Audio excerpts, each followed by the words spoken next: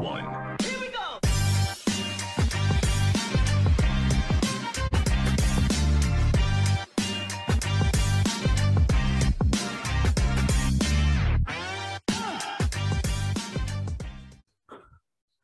Delighted now to be joined by Danny Hughes, and in the next few minutes we should have sports journalist Eamonn Donoghue joining us as well. We're recording this podcast on Wednesday night, and news has just broke there, Danny, that Cork and Kerry in the Munster Championship has now been moved to Killarney. Cork originally had home advantage, but it got moved from Páirc Uí Chaoimh because of the Ed Sheeran concert, and they've deemed that Páirc Uí Rinn is not big enough to fit the attendance of 11,000. But I don't think this is the last we're going to see from Cork, and rightly so.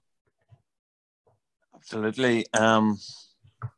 It really makes me wonder where it's really baffling when a concert, and Ed Sheeran, absolutely fantastic, don't get me wrong, brilliant singer, brilliant entertainer, but you have to question where the whole thing is going when you have Ed Sheeran is prioritised above Cork football and Cork hurling. Like, what next? Are we going to, is Croke Park going to be, I suppose, is it going to be heard out to something else, American football games at the behest of Gaelic games? Like, God of Almighty, like, I know we're down playing in Cork, and I was talking to some of the players, post the Cork game, and they said the stadium is absolutely fantastic. It's what a venue, and for them, to miss out on that Kerry match is really extraordinary, and you couldn't write it, you really couldn't, and I don't understand. Am I missing something where the actual championship match couldn't be moved to facilitate the match going ahead in Páirc Uí Chaoimh you used to be on, or what is, why logistically can't they play it on another date that isn't Ed Sheeran doesn't have the stadium?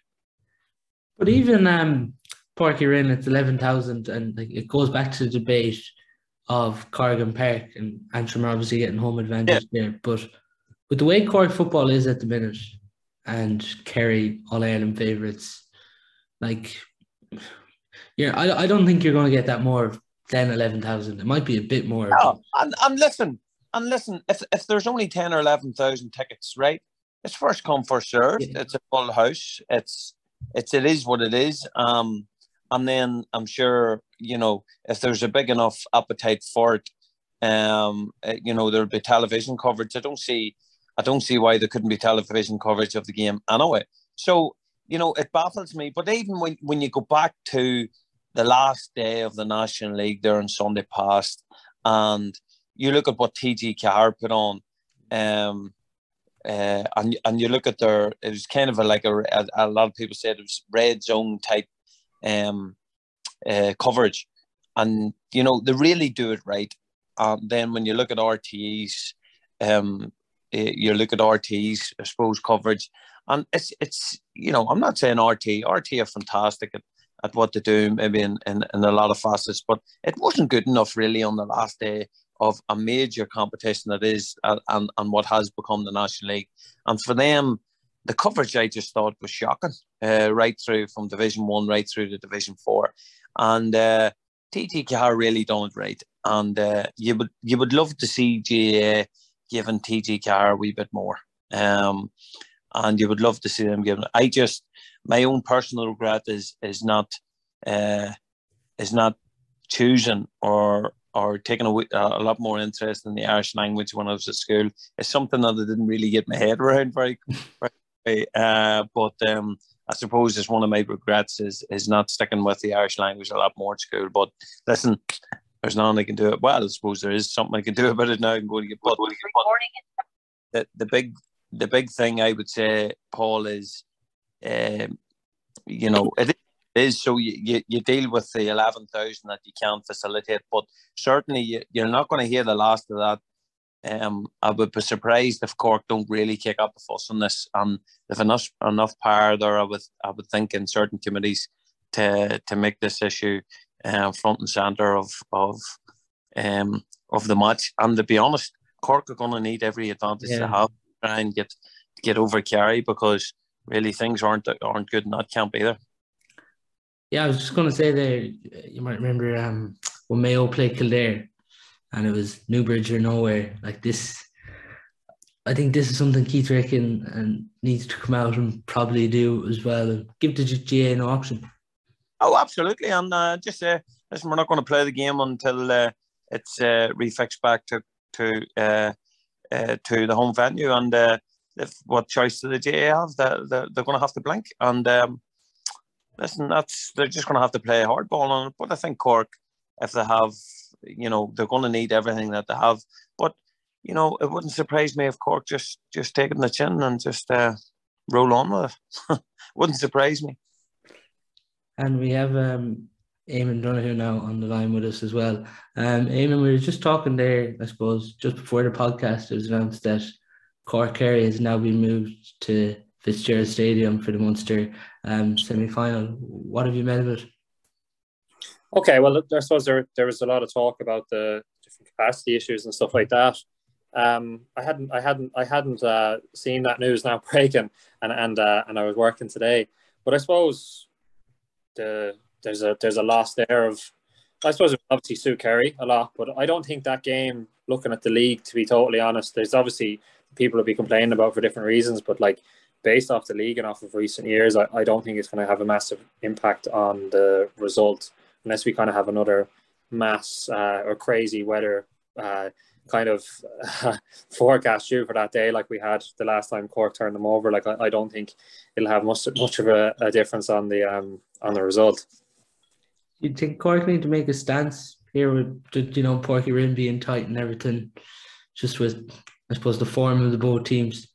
Yeah, well, definitely in terms of in terms of the right and wrong of it, like definitely they should be making a stance. Like we've seen it with Kildare, and we've seen it with Antrim, and like I suppose that anyone who doesn't make a stance on it kind of just makes it easier for the next team for the GA to go and do it to another county, and it's easy to kind of just to, as again, for me to say it's not going to have any difference on the result, because it probably won't, but like then when it comes to hit your own county or whatever, it's a bigger deal. Like, so I wouldn't agree with it at all, and I would definitely be in favor of them fighting it.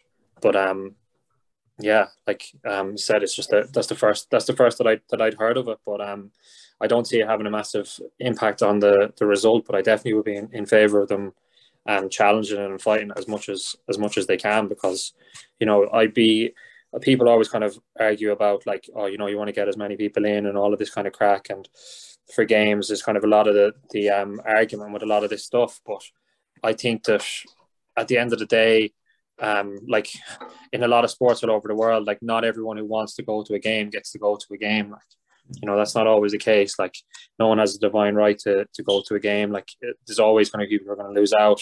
And, in some venues, if you have to go and play in a smaller venue to get it, to get a certain team to have home status or whatever else, and so be it. Like, but that's more important to me than to get everyone who wants to go to it, or as many people who want to go to it there. Yeah, it's going to be fascinating to see how that emerges in the coming weeks.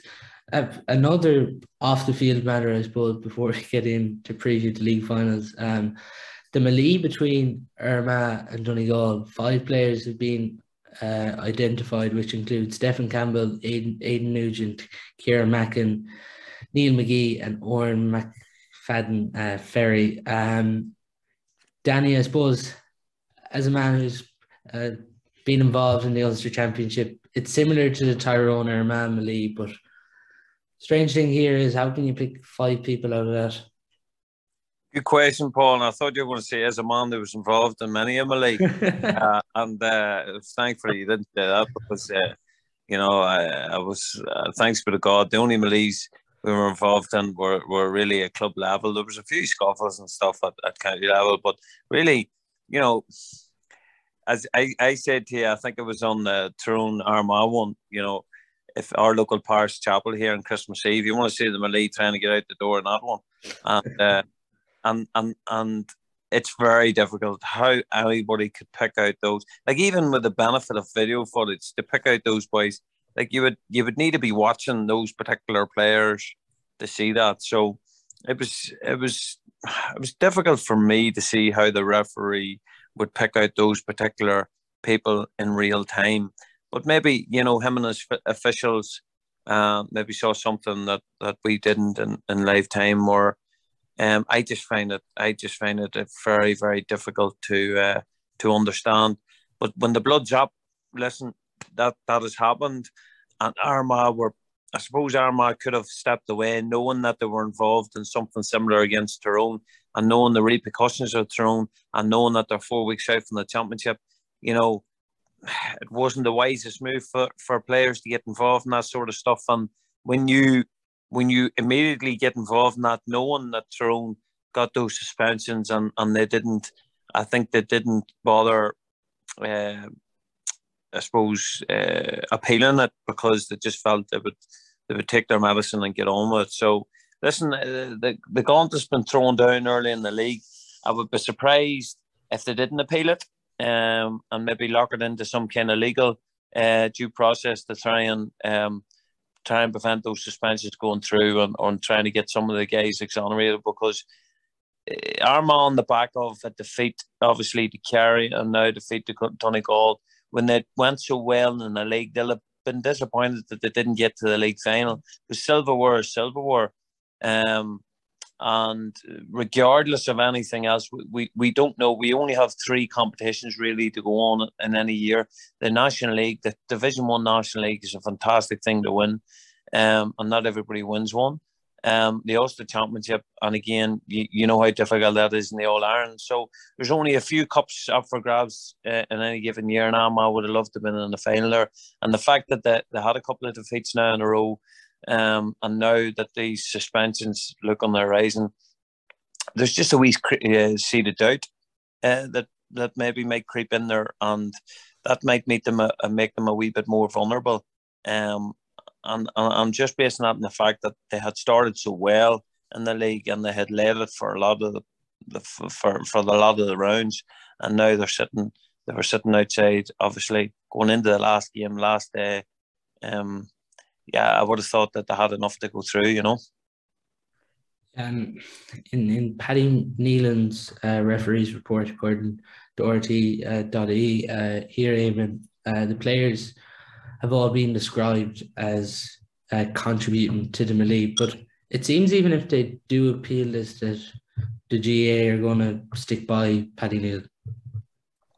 Yeah, well, they're probably trying to make a bit of a statement. I think that this kind of a lot of this stems from, I think, the fact that you've got a lot of Ulster teams now in Division 1, and they're meeting each other then again in a really competitive Ulster Championship, and teams are meeting each other in really, really important games so often, and they really don't want to give an inch. So normally in a situation like that, you would look at the bigger picture, but the bigger picture is involving these players are going to meet again in a couple of weeks, and instead they're trying to lay down markers and stuff like that.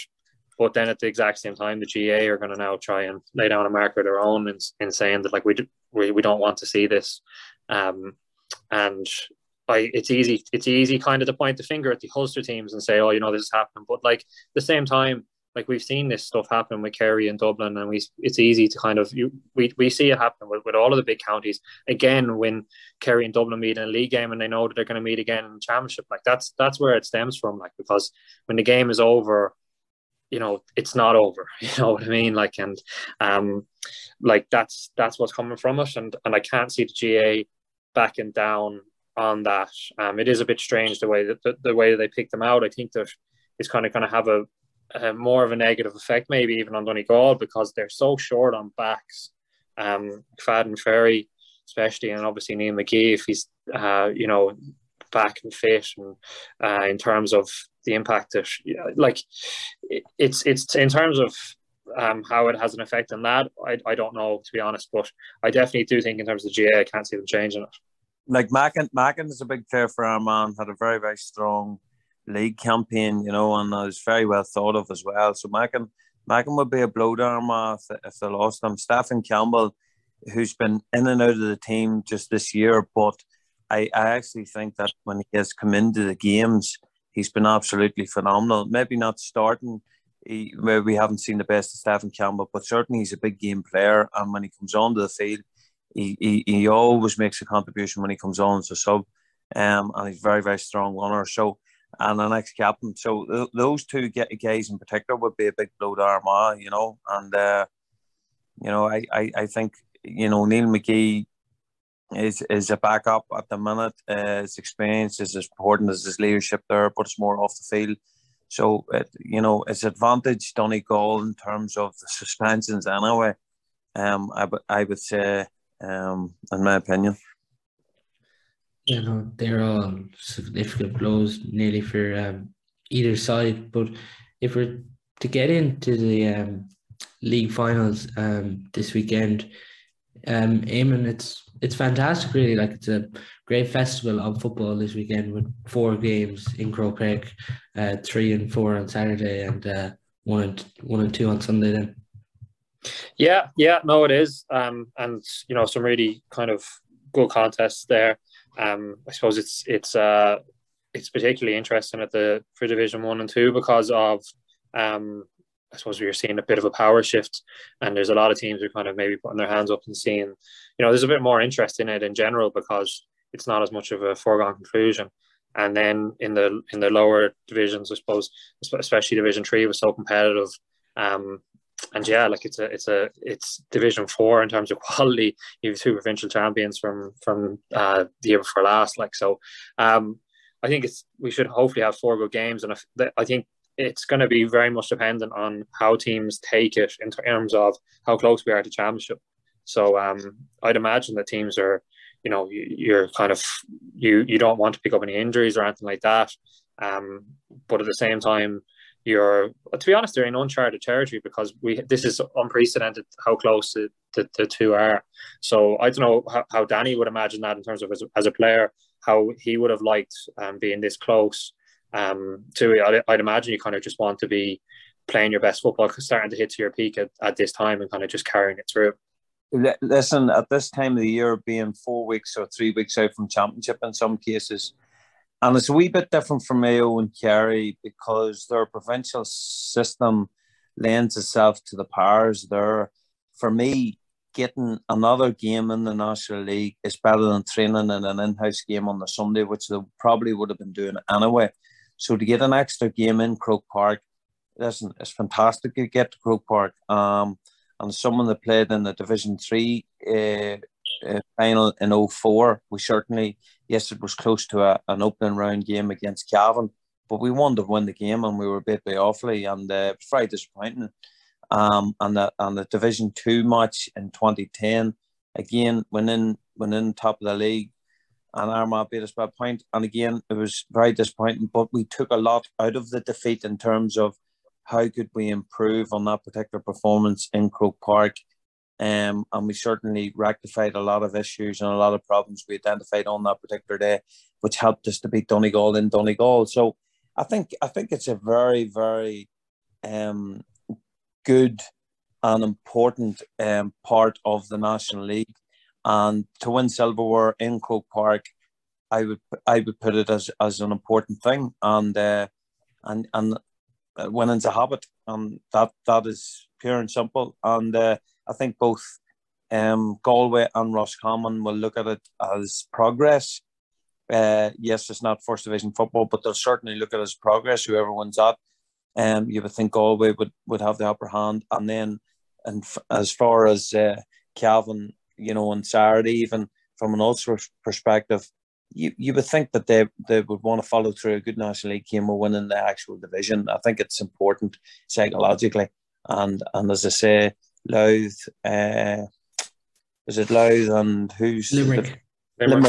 Again, Louth are getting prepared for what is going to be, you know, one of the more competitive Leinster provincial championships. And then we've got the big one, and Mayo and Kerry. And certainly Mayo won the National League a couple of years ago, and it was great for them. You could see the celebrations after, and they enjoyed that particular day. So Kerry, again, will be disappointed with being beat by Tyrone, and certainly will want to follow it up with a win, especially when there's a bit of silverware on the end of it. Looking at Division 1, first that game between Kerry and Mayo at 4 o'clock on Sunday. Eamon, like the Mayo teams have been funny ones like throughout the league. It's like it's hard to know what James Horan is doing with his starting 15. Yeah, but I think he's always taken the league. He's taken an experimental kind of approach to the league. Like he's got good, like they've obviously had good success in the league, generally speaking. But he's always tried guys out, and in fairness to him, and again, no different this year. Like he gives players who have impressed in the club scene and guys, younger players, an opportunity. Like so, that's kind of the main thing that he looks to get out of the league, and that's something that he's changed the complete identity of the kind of the Mayo, your prototype Mayo footballer in his time, and he's looking for a certain type of player who can fit into that running game, and every year he uncovers one or two. Like so, that's kind of the main thing that he'd be looking for. And now at this stage, I think that they're still a bit short in terms of actually having everyone for a start. The O'Connors are maybe without. Obviously you've lost Tommy Conroy now for this year, so he's gone. Like, but just trying to have. They don't have their full strength selection anyway, and then he's obviously been experimenting. So against Kerry, I think Kerry have been very consistent with their selection for the most part. So it's kind of a very different approach. And with Mayo, Danny, the big one is like who's going to play inside alongside Ryan O'Donoghue the last day, Jason Doherty and James Kerr. But like whoever they put in there inside this weekend, they probably need to get a big return for them. Yeah, and I suppose with Killian O'Connor, the big thing is Killian O'Connor will come back in, and nobody really knows how far he is off. But again, he was in the panel the last day from what I understand. So I'm not sure how far away he will be, but certainly the sooner he can get back, the better. But Ryan O'Donoghue seems to have really stepped up since Killian O'Connor's injury, and you would have to think that when O'Connor does come back, it'll only, I suppose, help Mayo to get to that promised land that they want to get to. This again goes back to the very fundamental thing of what they want, and what they want is an All-Ireland win. They want Sam Maguire, and really until they do that, National League, provincial championships it's largely irrelevant, because they have won the National League before. They have successive Connacht titles. They need this All-Ireland, and for that particular group and James Horan himself, that is the ultimate goal here. And when you see that the fact that Tyrone can come relatively out of nowhere last year and win one, you would think that it would give Mayo a wee bit of hope. But it's, there's only so many sad stories and hard luck stories we can give Mayo. And again, the final is another step on their journey. And it'll be interesting to see, experimental team or not, or new players, debutants, whatever it is, will they be able to close out a tight game against currently one of the best teams in the country, and that's Kerry. And Jack O'Connor has made little of the fact that he's went all out to win every competition, even the pre-season competitions. So again, they'll be hurting a wee bit after Tyrone last week. So you'll expect to see a bit of a backlash with David Clifford on the very top of his game, Sean O'Shea. You would think that it's definitely Kerry's to be the favourites. I think in that game, there's Kerry definitely have kind of them lads have won an awful lot on underage coming through, and but I definitely think there is kind of there definitely is question marks over kind of their ability to see it through in the big games, and this is an opportunity in a final now to kind of, as Jack Connors, as Danny says, trying to win every game and win every competition. But like, this is an opportunity for them now to come in as favourites, to come in and get the job done. Like, where do you think, Eamon, that they're falling down? Is defensively still where they're falling down, or like even last weekend against Tyrone? Tyrone certainly bring a different style, and Ulster teams certainly bring a different style. So it'd be interesting to see what you think.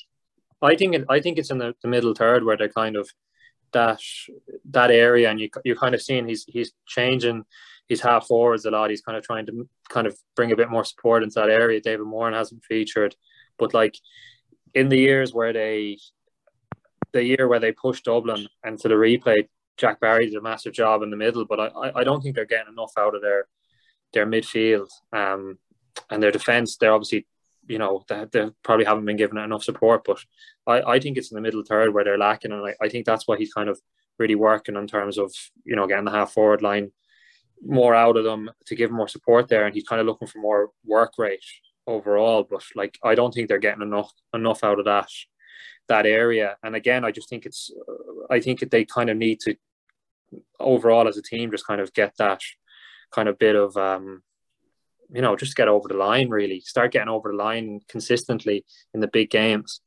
So because you think of like that league final against Mayo, if you think of obviously the Munster final the Munster game against Cork that they let slip, like they've let big games already. They've lost they lost that Ireland final. They obviously did well to bring it to a replay, but they still there's, for a young team that's come through, they've lost a lot of big games that have gone to the wire already. But for me, looking at them every year, I'm always kind of looking middle of the field, and they've the young buck from Australia who came back and got injured, and he hadn't featured yet. He was kind of being played. Yeah, I wasn't going to try and pronounce the name. He looked fair.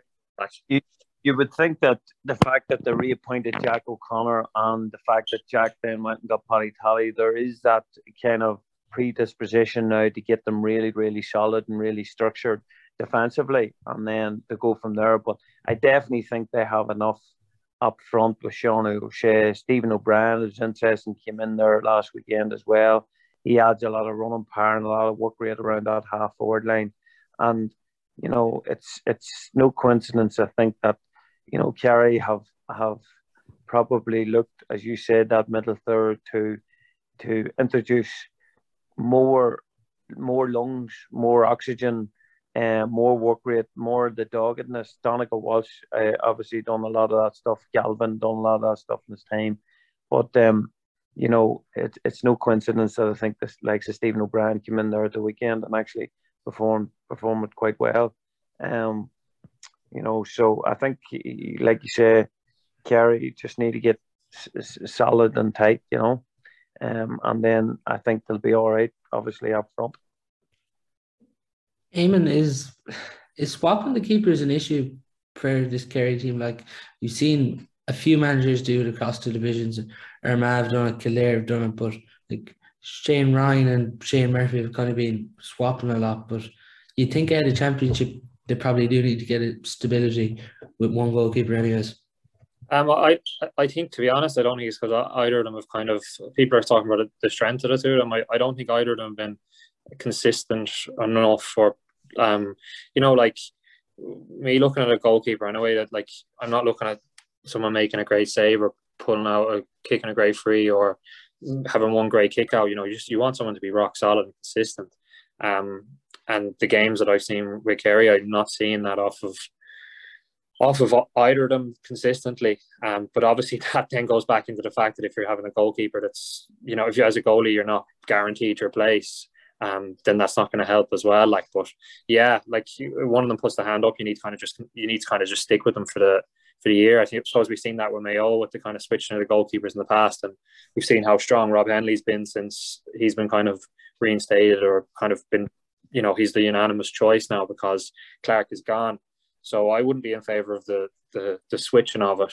But at the same time, as I said, I don't think either of them have really, they're definitely two talented keepers, but I don't think either of them have fully cemented it. And as well, Danny, like the big one this weekend, I suppose, on everyone's minds, like who picks up Clifford this weekend? I think you need to kidnap him before the game, before you even footwork. I think when you see how Gaelic football evolves, and people would, there's a narrative out there that is very negative and all that, but I don't, I don't see. Yes, there's bad games, but there's always been bad games, and there's always been negativity in the games, whether that was over robustness or dirtiness in the game or whatever. I think when you see the high levels of skills in the game, cornerbacks going up, and I'm thinking back last year when Ronan McNamee, Paddy Hampshire, some of the Dublin players, Owen Murchan, boys like that can go up and take scores, take goals, and kick points. And when you look at Clifford, we are looking at, there's a couple of players that come around once in a generation. And Clifford, for me, is one of those players. And, when you look at his scoring averages, particularly from play, the big thing here that he's not a free kick taker. You'd leave that to Sean O'Shea in large part, but he's just so good. And Mickey Murphy, I would have put Mickey Murphy up there as a generational type player. Peter Canavan in the 90s was one of those where he nearly made a team brilliant and won an All-Ireland by himself. And Clifford, as we noted from him going off in extra time last year, the big question about Kerry, I suppose, that they need to answer is, will Clifford, if he hadn't went off against Tyrone in last year's semi-final, would Clifford have beaten Tyrone? And on his form, you would have to say that Kerry would have won through to the final. So I think all those questions need to be answered. What I felt strange, particularly last year, was that he was cramping up. So whether he was overtrained or undertrained, there was certainly an element of it where I was questioning why a player of his stature, his athletic ability, was cramping up. And that you would have to, I suppose maybe only he knows or only the management team knows why he was undercooked or overcooked. But he certainly, who's going to pick him up? You would think that Lee Keegan would be your man, but then when you take him out of the half-back line, you definitely lose something there if he's playing there. But certainly Lee Keegan would put him on the back foot, certainly, and Lee Keegan has done some phenomenal jobs on top players over the years, Damer Connolly and, other main men. So I would say Lee Keegan on it because I think he would have the discipline, experience, and he would send maybe Clifford the other way. Maybe David Clifford wouldn't like sending. He would have to be wary of it. So, it could be something that they could try, but I'm not sure. Maybe you would maybe be more expert. You two guys maybe more expert, and who would pick him up. But certainly Lee Keegan would look to me to be somebody who would be very experienced and very disciplined, and obviously be able to send them back the other direction. One of the things I would have noticed with Mayo, a trend for them in the leagues, is that, obviously in Championship over the last however many years, they're kind of the nucleus of their defence has been based on Lee Keegan and Durkin and these boys getting their matchups and doing exactly as you're saying, Danny, in putting the guys the other way, sticking glue to them. But in the league, Horan doesn't generally do that. He generally doesn't focus on the matchups. He generally kind of lets, some majority, a championship game will not come that Lee Keegan or Patrick Durkin won't be man marking. Where you watch them play in the league and they're generally playing in their positions and they're kind of tight and they like to attack anyway. But you don't see them doing those jobs. I don't think the Mayo will put initially anyway Durkin or Keegan on him. The one who I think they might put back on him would be Oisin Mullen if they were to do that. If it was a championship game, I think they might put Mullen back on him. But I think that they might give O'Hara go on him and try and get physical with him and see how that will go. But yeah, he kind of likes it anyway. Clifford kind of get tight on him. He seems to love it a bit like McManus, Conor McManus. He kind of enjoys it. I actually think O'Hara's he is a really good footballer, and I think he's better suited actually to wing back, because I actually think that from a defensive point of view, I think O'Hara can be quite loose at times, but certainly Oisin Mullen, is a huge option for them in there, and is probably comfortable in the full back line or full back. But certainly, but O'Hara, I think they would be taking a bit of a chance on O'Hara. We've seen him against Dublin, even when he's been moved out one particular final, he was moved out to half back line. He was much better, and then he was actually substituted. But he was getting a tough time inside. So I still think when it comes to that final, that National League final, yes, I could totally see your reasoning behind maybe Horn would allow other players to pick him up, but I think he might be looking down the road. As you said earlier on, Eamon, nobody likes to give anybody a head start, even from a psychological perspective. Yeah, it would make sense. Obviously, it'll be interesting to see now. But I just know from even that last league final, and even against in league games, big league games against Dublin and against Kerry over the last couple of years, just watching it and just being surprised to see that Keegan and Durkin particularly, and now Mullen has come through and probably even be the top of that category. If he just hasn't done it for whatever reason. Maybe it's just keeping them lads mentally fresh. Like, it must be difficult enough to play every game of your inter-county career, just sticking, guy. Yeah.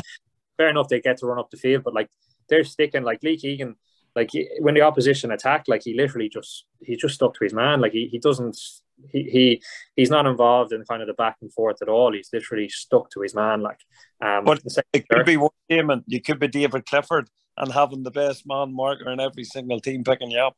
True. Someone stuck to you. Yeah. But no, it'll be interesting to see what they do. It'll obviously be crucial trying to get a grip of them. But like when you're marking someone like that, I suppose a lot of it does come down to a bit of you're gambling a lot as well. Because you have to gamble to get out in front of him with the big man. He's so smart, he can play up both feet. And you obviously need to get the support because it's good quality ball coming in. Like the way Mayo play is based on the way they push up, and it'll be interesting to see. I think the most interesting selection is going to be where they play Aidan O'Shea. Yeah. Like for me, it's like if he plays, yeah. Well, he obviously had a big role as an impact sub earlier in the league, and obviously he's very effective at what he does in the middle. He did that centre forward kind of extra midfielder role, even centre back. For me, the best position for him over the last couple of years has been at full forward, where he's kind of led. Actually, his biggest strength there, I think, he's tackling, and the amount of turnovers that he leads, that he forces, and just the mayhem he causes there, and then the balance he gives for the other forwards. So again, maybe that's something he's holding in reserve because he haven't really seen him there much. But when people talk about O'Shea full forward, they're like, oh, it doesn't work, as though he's going to be some kind of a Kieran Donoghue alternative. That's not his strength there. His strength is that he's such a team player, and he's so good defensively, and Mayo's defense is based on how their forwards tackle, and it's not like they're not saying that, sure, like every team likes to say we defend from the front, like they literally, their forwards are their best tacklers, like And just as well, on Kerry, Danny, like Dan Donoghue, who started the league really well, has been injured. Gavin White only came on the last day. Paul Murphy has missed a bit of the league. Sean O'Shea has missed a bit of the league now through injury. And like, I suppose the victories they're getting without all of them players and David Moran has probably been the most impressive thing. Yeah, and Kerry are going to need, and Kerry will always, listen, Kerry are fantastic footballing county. Obviously, there's rich history. They're always producing players as well. They'll never be too far away. And the thing about it is, and obviously I would know Paddy Tally very well, we'll still be in contact. There's still a huge honour and obsession with Gaelic football in Kerry. And they do see it as that, people say that their first love is football, and then there's everything else revolves around that. And when you see that, you can see that on the field of play when they are introducing players. But Jack Barry, it's interesting, we've mentioned earlier about Jack Barry, but they actually have two club men now that are in the middle of the field. One's a very young guy. Oh, is it Dermot O'Connor? Dermot O'Connor. And Dermot O'Connor is going to be a top player. And you would think that with David Moran still to come back, I do think that it gives you huge options up in the middle. And Jack Barry being there and Dermot O'Connor. So that's going to be a big test for Kerry this weekend, especially if Aidan O'Shea does come in around the middle there. But like Eamon said, I think Aidan O'Shea needs to go to full forward. I think he's getting on a few years, but as Eamon says, he can be the first point of defence. But also, if they could send the long diagonal balls into the right areas into him, and he is a brilliant ball winner, and then have O'Donoghue working off him. I think maybe the one mistake Aidan would make at times is that he maybe would try and take his own score when his best attributes is winning the ball and winning it back. And if he could finally nail, doing that simple thing, because he attracts an awful lot of attention. And maybe it's because of his size, but referees don't give him a lot of protection either. But I think he needs to be just a wee bit cuter when it comes to winning his frees. And I think he could be very, very dangerous in round there. But certainly, Kerry, I still think we've to see the best of Sean O'Shea. Guinea as well. Guinea's a massive player for them as well. And he's been in and out during the National League. But, in Croke Park, you would think his experience there is going to be vital as well. I think it's funny what you're saying. It'd be interesting as a forward, Danny, like when you're in Croke Park there and the ball drops and you're in around the D, like your instinct has to take over. Like, and I think with Aidan O'Shea, like his first thought is to pass, and then he thinks he has to shoot, and then his shooting is just it doesn't seem very natural for him. Not in Croke, and certainly not in Croke Park. And I would go back to that to the final against Tyrone, where he was actually inside and he had so much time. And I think he went for a goal and it was blocked down by Pádraig Hampsey or McNamee. It was one of the two of them. It was blocked down. And for me, given where he was at, he was actually, I think he was in two minds of what to do. And for a man that's played, in 6 finals or 5 finals or whatever else, he should have been automatically, right, I'm just going to get my score here. Because the thing that's followed Aidan O'Shea around like a bad smell, and unjustly in some cases, is that he's underperformed in finals. I don't see it as that in necessarily. I don't think he has played that badly in finals. He's played okay, but I think the expectation on his shoulders was that he was going to win the game for Mayo. And I think the fact that he hasn't scored in so many All-Ireland finals as well, it's a bit of a weight around his shoulders, a rub around his neck. So I think it's important for O'Shea, if he is at fault for it, to allow his natural instincts to kick in and just go and have a shot, and have a shot. And if it goes wide, it goes wide, and to pick yourself up. But I certainly wouldn't let it put me off. And I suppose that's good. That's a bit of man management there from James Horn. And James Horn seems like a very, very good man manager. So I think it's about being patient with him at this stage. And I think Aidan O'Shea has done enough over his career to earn that bit of patience, And Eamon, the key battle for Kerry, you'd have to say, is probably who picks up Matthew Ryan, because he's caused him difficulty nearly every time Kerry and Mayo have met. Yeah, well, that'd be an interesting one, because when you're talking about Jim O'Connor and the potential he'd remind you in a way of a kind of a young Ruan in terms of that range. It's like, geez, he eats up ground. And, he's very good at carrying ball. He carries it right through the heart of defence. He's kind of not afraid to carry that pace right through. Like, you find a gap and he'll go right through it. But realistically, they're kind of, I think the thing that Jack Barry does best is his marking. Like, he did a great job in Fenton. He's very different on Ruan because he plays very differently. Like, Fenton plays very much like he goes from stand to start, basically. And Jack Barry's very fast. So that's why he's kind of able to stay with Fenton. Where Ruan just runs around, never stops running. He's up and down. So, I kind of done a lot of kind of pieces before on Jack Barry and how well he does on Fenton, looking at them. But I haven't seen Barry up against an opponent like Ruan to see. It's very different. If Fenton actually loses a lot of midfielders by just standing there and then taking off, because most midfielders prefer to kind of just run around and they'll stay at that one pace. As I said, Barry has the pace to stay with him, but if he's not able, he'll need to be able to keep going all day to stay with Matthew Ruan, because the guy's been playing phenomenal. Like, he's such a good player, and one of the things I love about him is that he's the same as Fenton insofar as these lads are playing year in, year out at getting to All-Ireland finals, and they're improving constantly. And I just think that he didn't come through as a superstar no more than Fenton. They came through quite young, but he wasn't coming through as a superstar. But every game they improve. Where there's a lot of lads there playing at that level, and they don't really do much improving. And like every year he's adding more to his game. You see him kicking points with his left foot now.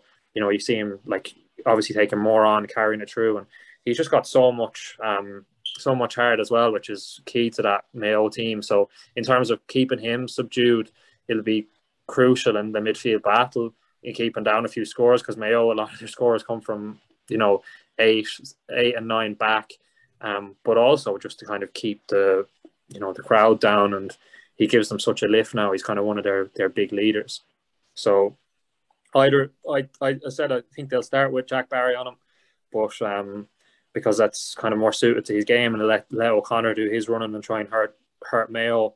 But if it doesn't go that way, they'll switch it up. But I think that that battle is going to be crucial. Like down the years, you would have had David Moran and Aidan O'Shea. It just goes to show how the game has changed now. Like you've got 4 athletes there now. David Moran and Aidan O'Shea would be ran into the ground against those lads, and they're both really good footballers who would play the game on their own terms, but they would literally be ran into the ground against those 4 lads. They're just machines. So that's kind of what the top teams are looking for now. So that'd be an interesting battle, but a different battle to your traditional midfield battle. I take it's Kerry for both of you to win this weekend. Yeah. Yeah. Yeah, I think I would go for Kerry, yeah, because I don't think Mayo are at full tilt. I don't think they have enough of their top guns out. The Division 2 final then, between Galway and Roscommon at 1:45. They met last weekend. Galway are already through, and Roscommon defeated them 120 to 115. Now they play again for the 3rd time this year overall, and could potentially meet down the road again. But this is an intriguing enough contest here, Danny. You'd expect it to be fairly tight. Very, very much so. On the flick of a coin, there might be a point either way. Wouldn't be surprised with drawing it going to extra time. I think Galway had not really to play for, obviously, last weekend. They'd done what they need to do against Derry, and were really not playing for anything. So I'm not sure, even lineup wise, were they at full strength, Paul? Or Walsh didn't play, Comer didn't play, Conroy was suspended. Yeah, they were missing. I think they made 7 changes from the Derry game. You see that even again gives it another, I suppose it gives us a false reading of maybe of where Galway is. But Galway will certainly want to go up as champions. They'll certainly want to win the division, and they'll certainly not want to give Roscommon a win and allow them to be buoyed by it. So when you look at Damien Comer, even him coming back into a bit of form, he's just such a bull of a man, and again, he attracts players, he attracts defenders to him because he's so strong, he's so direct. So, and then you've got the best footballer in the country in your team, and Shane Walsh, left, right foot, just he can do everything. So I suppose again, Galway were a couple of seasons ago when Paddy Tally was involved. Well, Galway were in a National League final, and they were at the latter end of the championship. So, they'll want to get back to Croke Park, and they'll want to win the Division 2 title and get back down the road with it safely in their hands. So I would think that Galway will be going all out to win the thing. I'd be surprised if those 7 changes, that at least 5 of them didn't come straight back in. But certainly you would think that Roscommon will give them a game. They certainly will, and they've been playing well enough in the league to warrant being in that division, and they certainly won't fear Galway anyway, based on the recent history. Eamon, as a Roscommon man, like they've kind of came under the radar in this league. Like there's been a lot of hype about Galway. Like there hasn't really been much said about Roscommon throughout this Division 2. Yeah, I think for a start, I think the Division 2 standard this year hasn't been that great. So I think that like it was looking like a 3-horse race, and Derry kind of really kind of they kind of really lost form towards the end of it.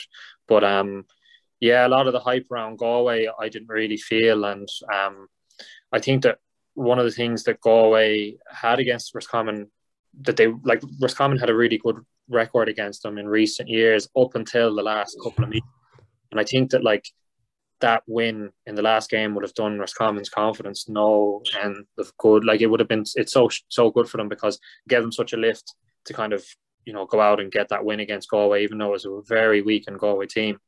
But like Roscommon's league campaign, they're the only team to have gone through the whole league unbeaten. But their results were very mixed. I don't think they put together a full half. Like they've nearly started every half. They've nearly been ahead and played very well in the first half of nearly all their games, and then they've struggled in the other, except for the game of two halves with the wind against Clare. But central to Roscommon this year, I think that there's a lot of new guys in the squad, but their team is nearly pretty much back to, in a lot of ways, what it had been. You've got McCormick in their cornerback, is kind of a good addition, but Conor Daly came back the last day, and you know he'll nearly be looking at getting that position back. There's kind of one change really to the forwards.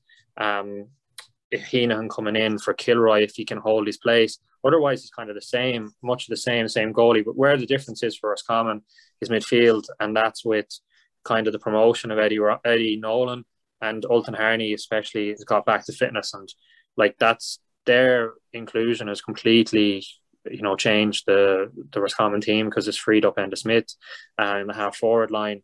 And as long as Roscommon, any game that they play where they can kind of break even or do well at midfield, they'll have a great chance. And that's why the one game that was kind of seen as kind of the real kind of poor performance was against Clare, and that was because they got absolutely dominated in the middle of the field. So the big challenge for them will be against Galway, when they'll have Paul Conroy there in the middle of the field, and it doesn't look good for them because Niall Daly came on and started there the last day on his county debut and scored 5 points in midfield against them. So yeah, they've been kind of hot and cold. The two lads have come in there, two very good players, two kind of all-round footballers, like what we were saying about what Mayo and Kerry are going for now. Roscommon are kind of looking for a bit more kind of dynamism in the middle of the field, and I think that battle in the middle is going to be absolutely crucial, because it has been in all of the meetings of Roscommon and Galway in the past couple of years. And if Roscommon have to bring Enda Smith back to go on Conroy, because Roscommon are going to go all out to win that game, like silverware, you know, it's still a great chance of silverware. It's going to be a huge one for them. And if they have to bring Enda Smith back out to mark Paul Conroy, it's probably at that stage going to have been too late, and they'll lose what they've been getting out of Smith in the half forward line so far in the league. Like, so I think that's going to be the kind of key area in that game.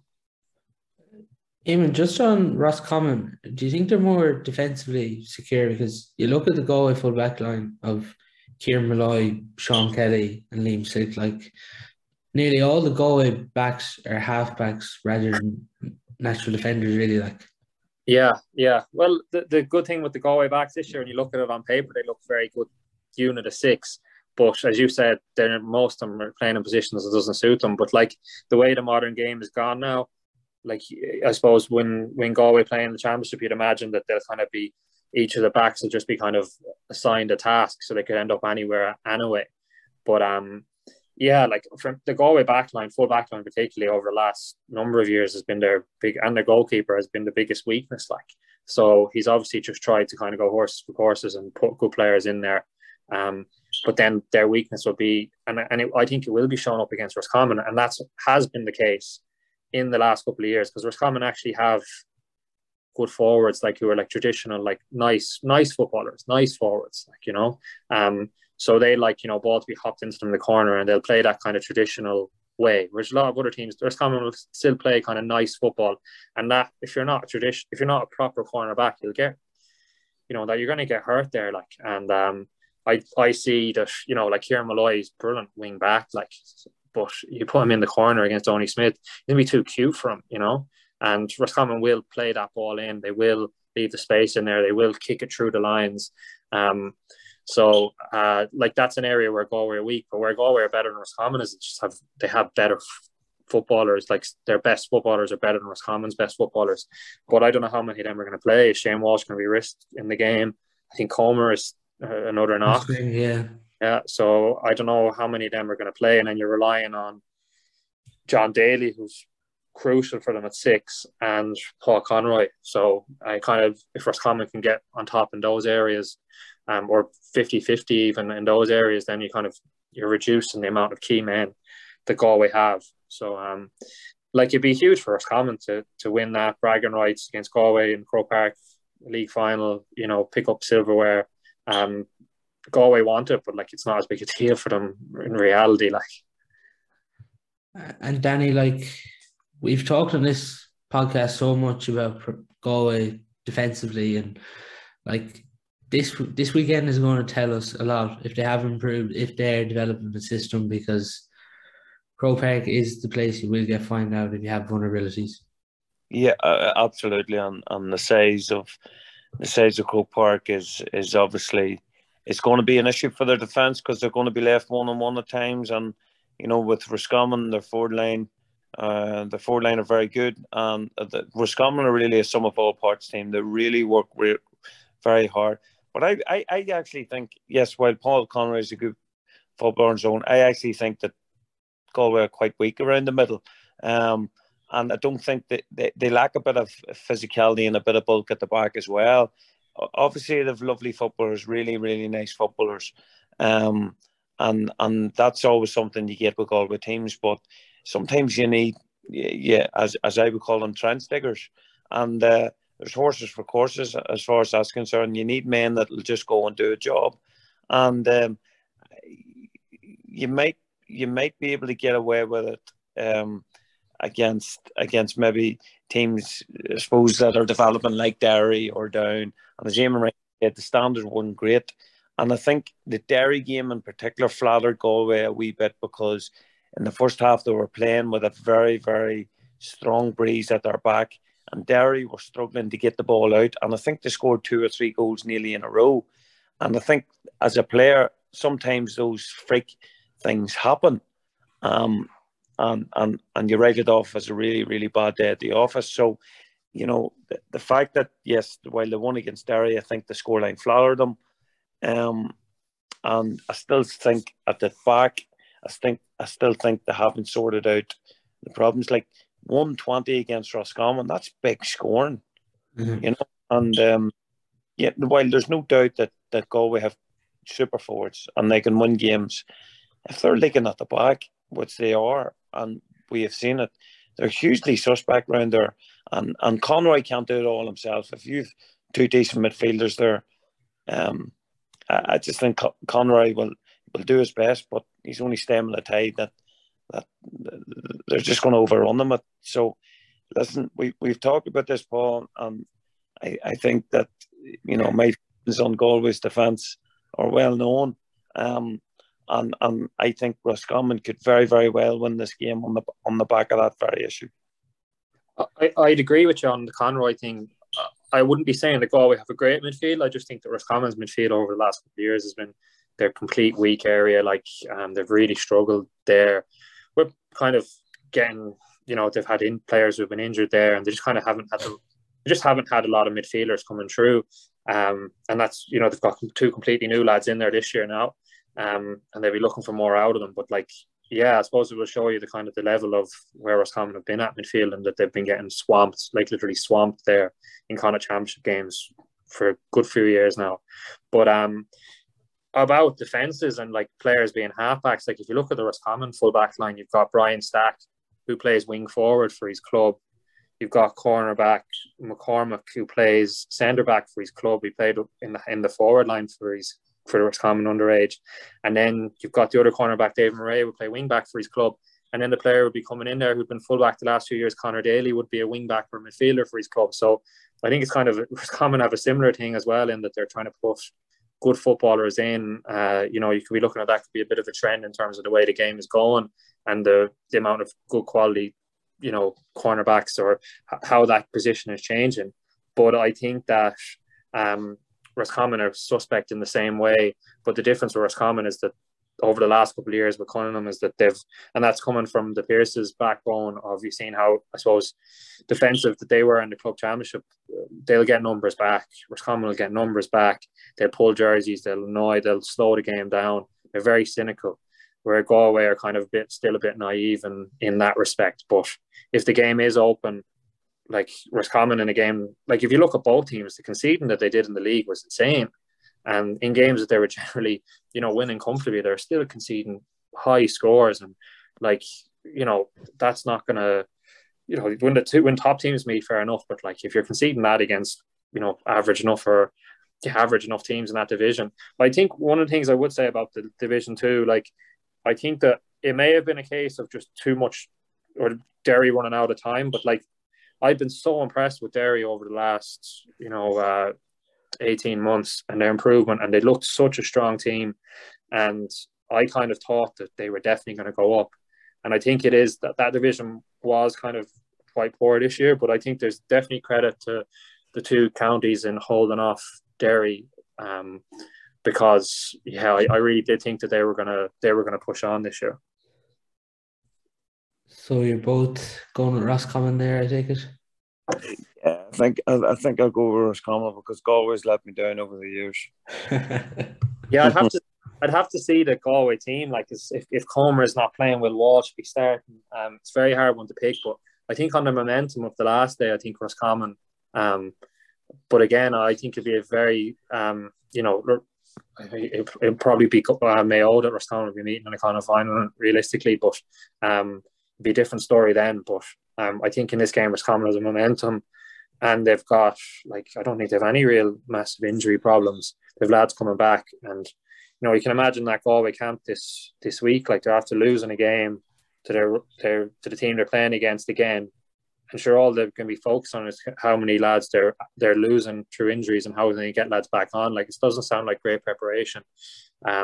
So, and they're not like that Galway group, I suppose, aren't mentally they're not the strongest anyway. Like, so I think that Roscommon will win that game. They really should be. They won't get a better chance to beat Galway. Just on Division 3 and 4 briefly then, Louth and Limerick. But I suppose last night, the GA Social podcast came out with Sam Mulroy, and he was just talking about how he's wrote on his whiteboard for 5 years that he's the best forward, going to be the best forward in Louth. And Danny, it's so refreshing to hear because it's not an insight we usually get into players. Oh, and usually that's something that people talk about maybe after the careers, and it's fantastic when you see that. And to be fair, Darren McCurry, had a very open podcast with BBC the week before as well. I think players recognise the fact that I think that there's a wee bit more autonomy now being given to players to allow them to express themselves, and I suppose players now are not being pigeonholed as robots, and that's, I suppose, down to new coaches, younger coaches, managers, allowing these guys to engage with the media and to, I suppose, be open. And I think over the years, and Eamonn will be aware of this, there was a siege mentality built within many teams that felt that the media was their enemy, and perhaps complacency will start to creep in if people be too open, which is bloody nonsense as far as I'm concerned. I think the fact that we have players now that are buying into a wee bit more into the sports psychology of things, and there's so much out there, and teams are getting sports psychologists. It's been interesting to I suppose ask him where he got that, or how he got that bit of information. Was it through a sports psychologist? Was it through his own his learnings, or? It was I should know his second name now. It's Shocking Graham. He's Graham Byrne. Yeah, he was with Wexford with Davy Fitz, and he's still with Wexford now. He works in he's in the Irish in Abbottstown. He kind of runs the gym there. He'd be very good, and he'd be close with a lot of those lads because he worked with Dundalk, so he'd be good with that kind of side of things. But McCurry's podcast, I thought was brilliant. Like that was the one I really enjoyed. Like the insight that he gave into like true practice. Like he was talking about the difference between like going out kicking balls and thinking that's practice, like as opposed to like how he would, do his runs and then he would practice, or he would literally be sprinting across the field shooting and like exhausted on his 7th, 8th, 9th, 10th kick, because that's a match situation, and people don't hear that stuff. But I think it's twofold though. I think that a lot of that siege mentality came from just really poor journalism and really poor questions, lazy questions, lazy kind of press events where the lads get asked boring questions that they're kind of sick of being asked. And then also they're kind of afraid of kind of being caught out, because a lot of the time people are trying to catch them out. So it goes both ways. Like, I think that the beauty with some of these podcasts is that they kind of build up a relationship with the podcast host, that they know that, and a lot of people who are doing the podcast, they know that they can kind of trust them more, or they kind of can create, true conversation. That stuff comes out, where a lot of traditional media would just be a question answer thing, and they're not gonna just open out with that kind of stuff, because it's not in their nature. They're not working in media, so they're not used to kind of speaking in that way, where they just kind of know that that's something that people would be interested in, But so, Eamonn, you said something there is very, very good, and you sort of see it changing within even stuff, the formats that were being, I suppose, were being given now on television. You would see the Late Show and despite whether people like that show or not, it's a question and answer session, whereas Tommy Tiernan's seems to be much more popular in that there's a flow on a conversation, just like a podcast. And I think that is the way players are probably better attuned to having a conversation, a real life conversation, and having that rather than, as you say, a question and answer. And I think that makes for more honesty and more of a rapport. Absolutely agree with you on that one. Yeah, because you're not wouldn't be trained to know like what's newsworthy or what's gonna, like, I don't think them lads even knew beforehand what things they would say that would kind of really get people interested. Like, so they don't know to just kind of throw it out straight away. So you kind of need to kind of tease that out through a conversation. But again, like with those podcasts, Vushi, McConville, and lads like that, like there's a mutual respect and an understanding. So like you've more opportunity to get the stuff out. So like it's kind of, it goes both ways basically, is what I'd be saying.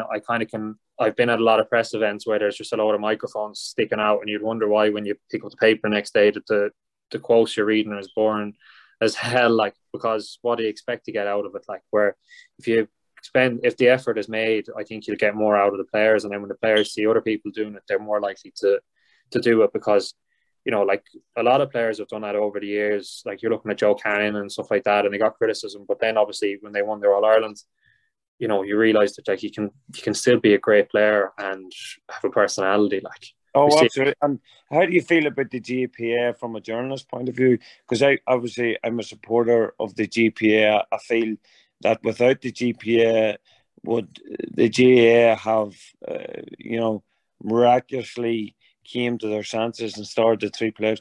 I think there would have been a natural move towards that in a way, but I think the GPA certainly helped players.